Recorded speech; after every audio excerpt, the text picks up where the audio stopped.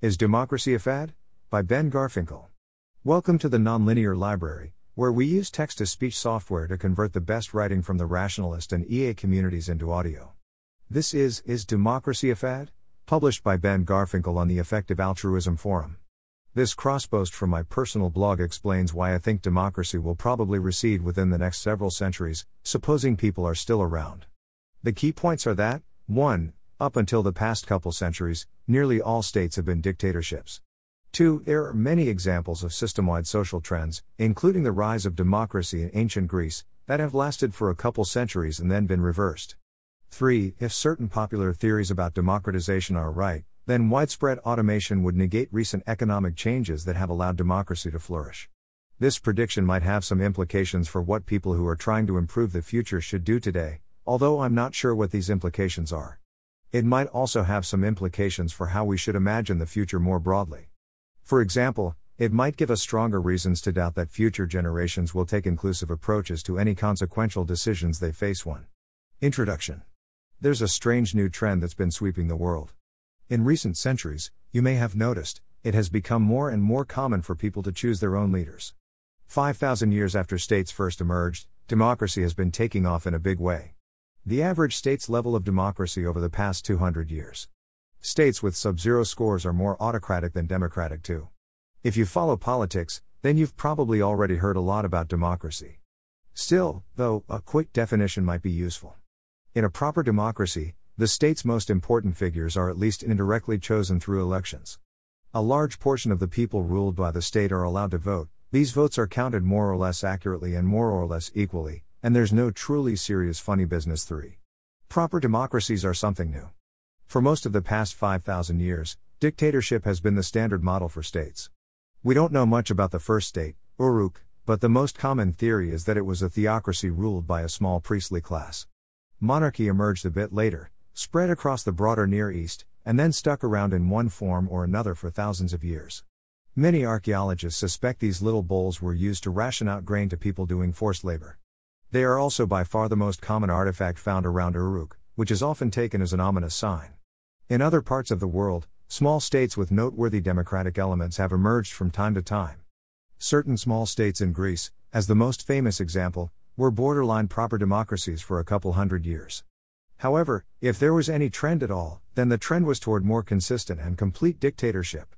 States with noteworthy democratic elements tended to lose these elements over time, as they either expanded or fell under the influence of larger states. No sensible person living 1,000 years ago would have predicted the recent democratic surge. It's natural to wonder, will this rise in democracy last? Or will democracy turn out to be only a passing fad, something like the ice bucket challenge of regime types? 5. Let's suppose, to be more specific, that 1,000 years from now people and states still at least kind of exist. How surprised should we be if democracy is no more common than it was in the year 1000 AD? An outside view. One way to approach this question is to think hard about history, political science, economics, the future of technology, and all that. Another way to approach the question is just to look at the long-run trend. The trend, again, is roughly this: democracy was very rare for about 5,000 years, then became common over the course of about 200 years.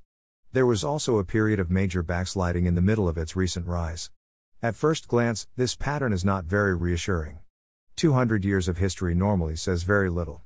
There are plenty of examples of social trends that reverse themselves after only a couple hundred years. The famous trend toward greater democracy in ancient Greece, as an especially pointed example, pretty much burned out after a few centuries. As a very different example, consider the rise of witch hunting in early modern Europe.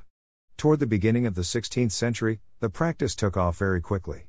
Tens or even hundreds of thousands of people were killed. By the early 18th century, though, the practice had essentially vanished again. Over a couple hundred years, the cultural wave rose and then broke. Around 1500 AD, Europeans started doing a lot of this. A couple centuries later, they thought better of it. Some trends have survived for longer without reversals. For example, after nearly 2,000 years, the spread of Islam and Christianity still have not been reversed. Some aspects of ancient Egyptian and Near Eastern religion also seem to have survived for thousands of years. Certain very foundational trends, like the rise of states itself, also show no signs of reversing. For about 3,000 years, mummification was an important cultural practice in Egypt. Then nearly everyone became Christian. Ultimately, if all we knew about the spread of democracy is that there has been a 2-century trend, then I think that any strongly optimistic take would be a mistake. Democracy could keep spreading and then stick around. We know, though, that centuries-long social trends often reverse themselves. 6. We also know that dictatorship has been the standard mode of government for nearly all of recorded history. Why so much democracy, all of a sudden? Of course, there are theories about why democracy has taken off. We probably shouldn't trust any of them too much, since they are very hard to confirm. Still, so long as we keep their limits in mind, they can help us make slightly less blind predictions about the future of democracy. One popular group of theories points the finger at industrialization. The Industrial Revolution began at roughly the same time as the rise of democracy. Looking across different countries, there is also a clear statistical link between industrialization and democratization. It is natural to wonder whether modern economic conditions are somehow more conducive to democracy than pre-modern conditions were. Darren Acemoglu and James Robinson, A&R, have developed one influential economic framework for thinking about democratization. They argue that elites have a natural resistance to democracy, because democratization involves giving up power and subjecting themselves to policies favored by commoners. This resistance can decline if elites become less afraid of the policies that commoners support. It can also decline if elites become more afraid of revolts by disaffected commoners. 7-8. A&R suggests that industrialization helps to harmonize the policy preferences of common people and elites. In pre-industrial economies, the wealth of elites tends to be tied up in huge tracts of land. They allow or force farmers to work the land, while taking a large portion of what these farmers produce. Elites essentially do not work, beyond their military service, or contribute much to economic growth. Income polarization is unsurprisingly extreme. In this economic context, it is natural for ordinary people to take an interest in radical land redistribution. Demands for land reform have been a cornerstone of populist movements in agrarian societies. The Roman tribune Gaius Gracchus advocated for land reform and the expansion of voting rights. The etching of him running for his life, a bit later on, was only available in a small image size. In an industrial society, by contrast, it is more difficult and disruptive to confiscate the sources of elite wealth. Capital is both less divisible and more mobile than land. For example, forcibly dividing ownership of a large car factory is messier and more likely to reduce its output than forcibly dividing up a tract of land. If radical distribution is on the table, then car manufacturers can also threaten to build their factories elsewhere or to simply not build them at all. Landowners cannot really make an equivalent threat. In addition, in an industrialized society, levels of income polarization tend to be lower. These factors may make ordinary people less likely to demand extreme levels of redistribution. Furthermore, elites in industrialized societies should be less bothered by moderate redistribution. Economic development tends to increase the value of having an educated and entrepreneurial workforce. Popular redistributive programs such as tax-funded primary schools therefore begin to benefit elites too. Industrial elites ultimately have less reason to worry about the policies that voters will demand. At the same, these elites have more reason to worry about what will happen if they refuse democratic reforms. For one thing, industrialization tends to be associated with urbanization. Urban populations likely find it easier to coordinate and form up into crowds that can credibly threaten centers of power. For another thing, the early stages of industrialization seem to be associated with a greater reliance on mass armies. Armed and mobilized commoners are in a better position to threaten elites. They can also exert pressure simply by resisting conscription unless they receive political concessions. Finally, political turmoil of any kind may cause more economic damage in industrialized societies than in agricultural societies.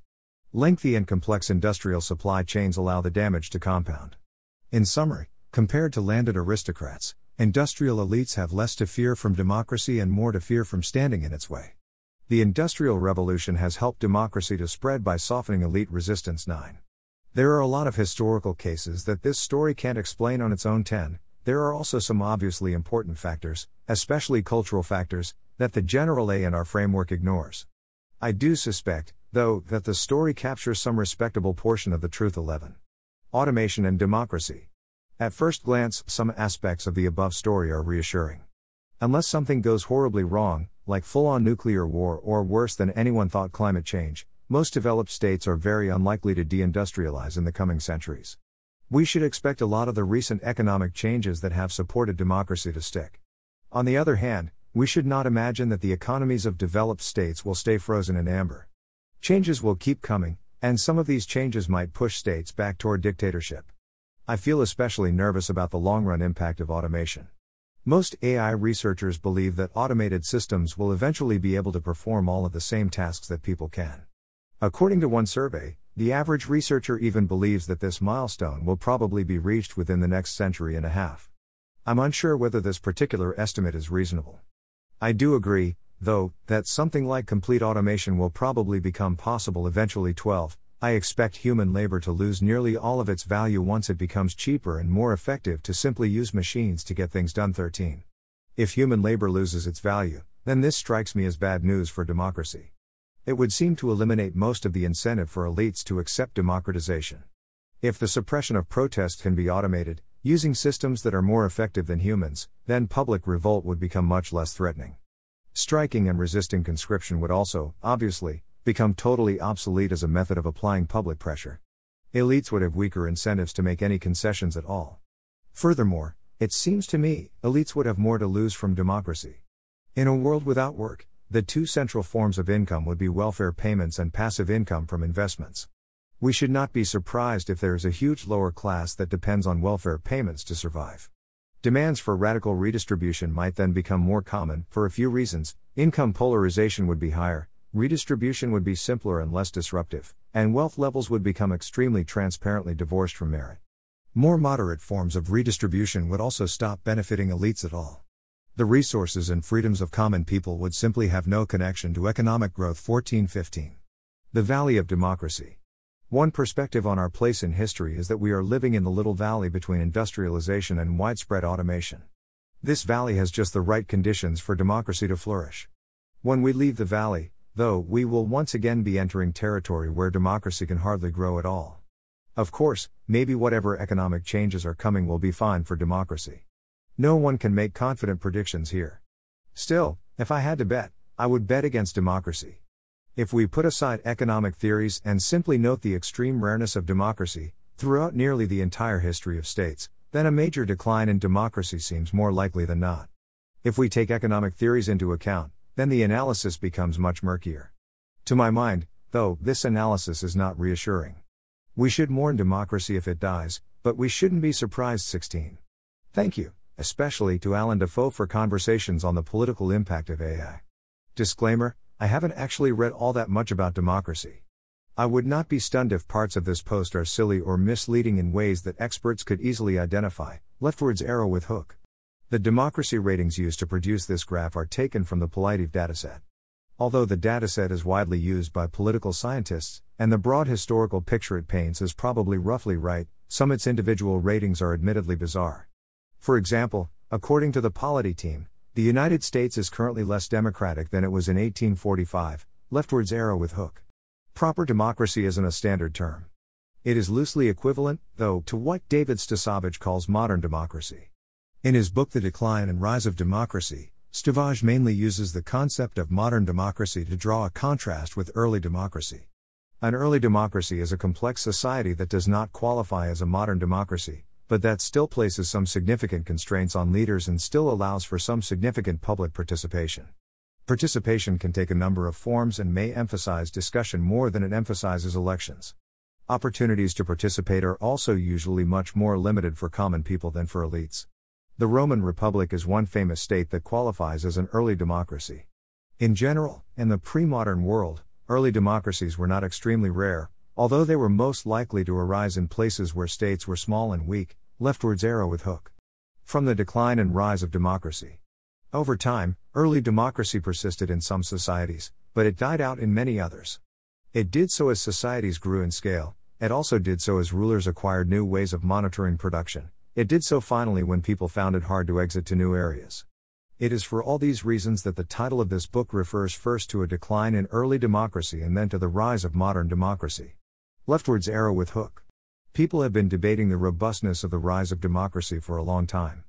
My impression is that, among proponents of democracy, the dominant intellectual mood has ranged from quasi-religious faith in the trend, in response to early progress and Enlightenment-era interpretations of history, to grave doubt, in response to the rise of fascism and communism, to incautious optimism, in response to the end of the Cold War, to gnawing worry, in response to the past 20 years. Here are some long quotes that give a taste of intellectual thought in each era. From Alexis de Tocqueville's Democracy in America, 1831. Whithersoever we turn our eyes we shall witness the same continual revolution throughout the whole of Christendom. The various occurrences of national existence have everywhere turned to the advantage of democracy, all men have aided it by their exertions, those who have intentionally labored in its cause, and those who have served it unwittingly, those who have fought for it and those who have declared themselves its opponents, have all been driven along in the same track, have all labored to one end, some ignorantly and some unwillingly, all have been blind instruments in the hands of God. The whole book which is here offered to the public has been written under the impression of a kind of religious dread produced in the author's mind by the contemplation of so irresistible a revolution, which has advanced for centuries in spite of such amazing obstacles, and which is still proceeding in the midst of the ruins it has made.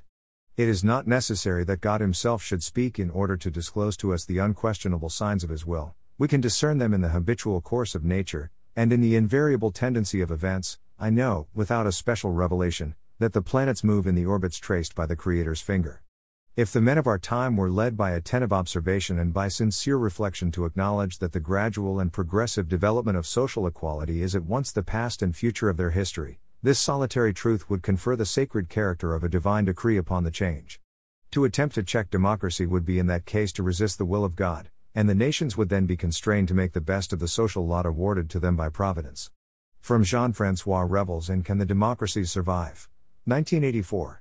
Democracy may, after all, turn out to have been a historical accident, a brief parenthesis that is closing before our eyes.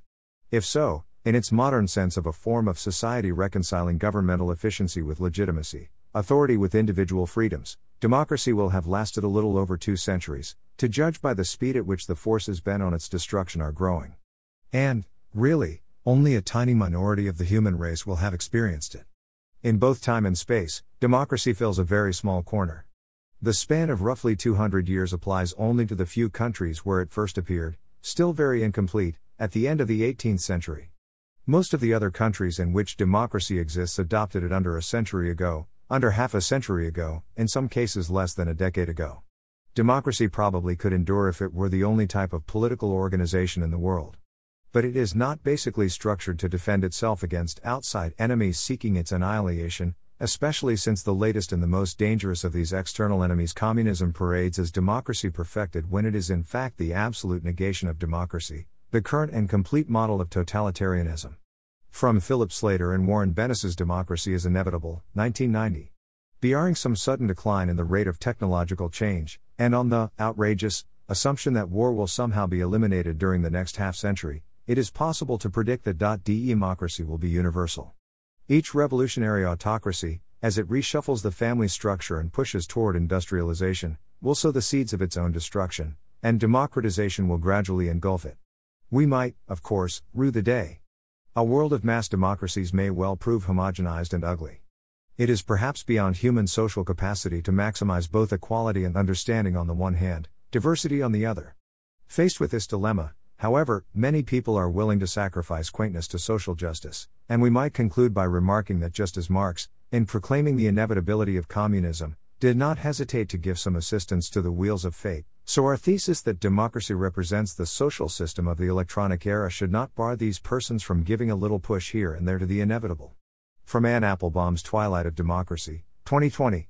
It is possible that we are already living through the twilight of democracy, that our civilization may already be heading for anarchy or tyranny, as the ancient philosophers and America's founders once feared, that a new generation of clerks, the advocates of a liberal or authoritarian ideas, will come to power in the 21st century, just as they did in the 20th, that their visions of the world, born of resentment, anger, or deep, messianic dreams, could triumph. Maybe new information technology will continue to undermine consensus, divide people further, and increase polarization until only violence can determine who rules. Maybe fear of disease will create fear of freedom. Or maybe the coronavirus will inspire a new sense of global solidarity. Maybe we will renew and modernize our institutions. Maybe international cooperation will expand after the entire world has had the same set of experiences at the same time: lockdown, quarantine, fear of infection, fear of death. Maybe scientists around the world will find new ways to collaborate, above and beyond politics. Maybe the reality of illness and death will teach people to be suspicious of hucksters, liars, and purveyors of disinformation. Maddeningly, We have to accept that both futures are possible. No political victory is ever permanent, no definition of the nation is guaranteed to last, and no elite of any kind, whether so-called populist or so-called liberal or so-called aristocratic, rules forever. The history of ancient Egypt looks, from a great distance in time, like a monotonous story of interchangeable pharaohs. But on closer examination, it includes periods of cultural lightness and eras of despotic gloom. Our history will someday look that way too. I think this whipsaw pattern suggests that people sometimes give too much weight to recent events and sub-trends when thinking about the future of democracy. For example, this past year, public intellectuals who have written about the future of democracy have tended to dwell a lot on the impact of the coronavirus pandemic. If someone writes a new history of democracy in 2100, though, I'm skeptical that the pandemic will actually show up in a major way. Similarly, I think we probably shouldn't read too much into reports that democracy has recently been experiencing a global recession. Although the past decade should make us feel somewhat more worried, our overall predictions for the world shouldn't change very much. Leftwards arrow with hook. You could argue, on the other hand, that it's unfair to draw an analogy between the modern rise of democracy and pre-modern trends that burned out after a few centuries. The pace of economic and technological change is much faster in modern times than it was before the Industrial Revolution. If a political trend can survive for 2 centuries in the modern world, then this may be more impressive than surviving for a couple centuries when the background pace of change is low. On the other hand, if change will be just as fast, or even faster, in the coming centuries, then maybe this gives us an opposing reason to expect existing trends to burn out quickly. I think these two considerations might balance each other out. Leftwards arrow with hook. An important nuance to A and R's theoretical framework, which I've glossed over, is the idea that democratization is also a solution to a commitment problem faced by elites. You might think elites could placate commoners simply by making policy concessions, while still retaining their dictatorial powers. However, A and J point out that promises of future concessions can be difficult to trust. Simply stepping out onto your balcony and counting "I'll never screw you people over again" probably won't do much to resolve a crisis. Actively reducing your ability to screw common people over in the future, by moving from dictatorship to democracy, might produce better results. Leftwards arrow with hook. One alternative framework for explaining democratization is the elite competition framework. This framework emphasizes conflict between political elites and economic elites with limited political power. Ben Ansel and David Samuels argue that economic elites have an interest in supporting democratization as a way of protecting their wealth from political elites. They correctly believe that they have less to fear from pro-redistribution voters than they have to fear from political elites with extractive tendencies. Industrialization tends to support democratization, according to this theory, because it creates a large new class of wealthy people with limited political authority. Leftwards arrow with hook. We can break down the A in our story down into 3 high-level pieces, which each seem pretty plausible to me.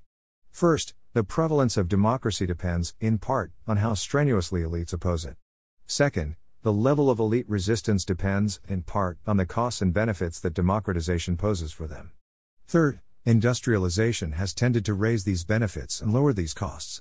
Leftwards arrow with hook. If we want to explain why India is a long-standing democracy and China is still a dictatorship, for example, then talking about industrialization is not going to do us much good. Clearly many other factors matter too. Leftwards arrow with hook. The general idea that economic change can be a major driver of political change is also supported by the Neolithic Revolution. The low population densities of hunter-gatherers, along with their inability to store large food surpluses, made it nearly impossible for states to emerge for most of human history. When people transitioned to sedentary agricultural production, in several different parts of the world, this transition tended to be followed by the emergence of states. The causal link in this case is very clear. The Neolithic Revolution is also an interesting case to consider, because it shows us that economic change does not always push in the direction of greater liberty. Hunter-gatherer groups tend to be quite egalitarian, often take consensus-oriented approaches to major decisions, and rarely hold slaves. The rise of states therefore meant the rise of inequality, social hierarchy, and slavery. Leftwards arrow with hook. When thinking about the future of automation, we shouldn't lose sight of the fact that the human brain is just a physical object. It was produced through a physical process, without even a blueprint or guiding plan. At first glance, then, there is no obvious reason to think that engineered objects will never be able to match its functionality. We also should keep in mind that the entire field of computer science is less than a century old. Furthermore, for most of this time, computer scientists lacked access to anything close to the amount of computing power used by human brains. The fact that we have not yet achieved anything close to full automation is not very telling, leftwards arrow with hook. Complete automation is importantly different than partial automation. When only some jobs are automated away, there will often an increase in demand for workers to perform jobs that haven't yet been automated. This dynamic has allowed average wages to rise despite the tremendous amount of automation that has followed the Industrial Revolution. The dynamic should break down, though, if we eventually approach full automation. See this paper and this paper for discussions that touch on this point, leftwards arrow with hook. All of my analysis of the impact of complete automation assumes that people still at least kind of exist and call the shots politically. If AI systems call the shots by this point in history, on the other hand, then the appropriate analysis becomes very different. More abstractly, I suppose, the one really necessary assumption behind my analysis is that there is some kind of thing that has political power but no longer has a major role to play in production. These things could in principle be normal humans, really heavily biologically modified humans, brain emulations, or any other sci-fi staple. The less human the future is, though, the less I trust my analysis or even the general concept of democracy to be applicable. It's also conceivable that there will only be a short window of time between complete automation and the world becoming a pretty much unrecognizably post-human fever dream. In that case, my analysis of the impact of complete automation might only apply to a brief, but still potentially consequential, moment in history, leftwards arrow with hook. I can also see at least a couple ways that complete automation could bolster democracy. First, by dramatically increasing economic output, complete automation could reduce elite fears about redistribution. If there are strongly diminishing returns on pie, then, when the size of a pie grows, the difference between the value of eating the whole pie and the value of eating half the pie shrinks. In a subjective sense, then, elites in a wealthy world may have less to lose from wealth redistribution. Second, automation might make it easier to lock in democratic institutions. If you can automate much of the work involved in enforcing the law, counting votes correctly, and so on, then it may become much easier to safeguard these institutions against future meddling. On the other hand, by the same logic, automation might also make it easier to lock in dictatorial institutions, leftwards arrow with hook. I feel conflicted about exactly how likely the survival of democracy is. Still, I think it's a good habit to attach numbers to your predictions, so I'll try to say something more precise. Let's suppose that 1,000 years from now individual people still at least sort of exist, with a population of at least 1 million, and still largely govern themselves. I think, then, that there is something like a 4 in 5 chance that the portion of people living under a proper democracy will be substantially lower than it is today. For reference, depending on how you draw the line, between 10 and 50% of people currently live under a proper democracy. The main thing driving my prediction is the observation that democracy is very rare historically. If the recent wave of democratization is mostly a cultural phenomenon, which doesn't reflect some deeper form of economic determinism, then historical analogies suggest that we should expect the wave to crest eventually. We'll probably regress back toward the cultural baseline sometime in the next 1,000 years. If the wave does reflect a kind of economic determinism, on the other hand, then it's not clear what we should predict. There are some at least vaguely plausible stories we can tell in which automation seriously harms democracy. These particular stories might turn out to be speculative nonsense, of course, but even if we dismiss them as such, I don't think we can trust future economic changes to support democracy. At best, I think, we could suppose that the odds of a net positive impact and the odds of a net negative impact are roughly even. Edit, after some reflection, 4 in 5 feels too high to me. For a mix of reasons, some raised in the comments section, I'll now give 65% as my mostly made-up credence, leftwards arrow with hook. Thanks for listening. To help us out with the Nonlinear Library or to learn more, please visit nonlinear.org.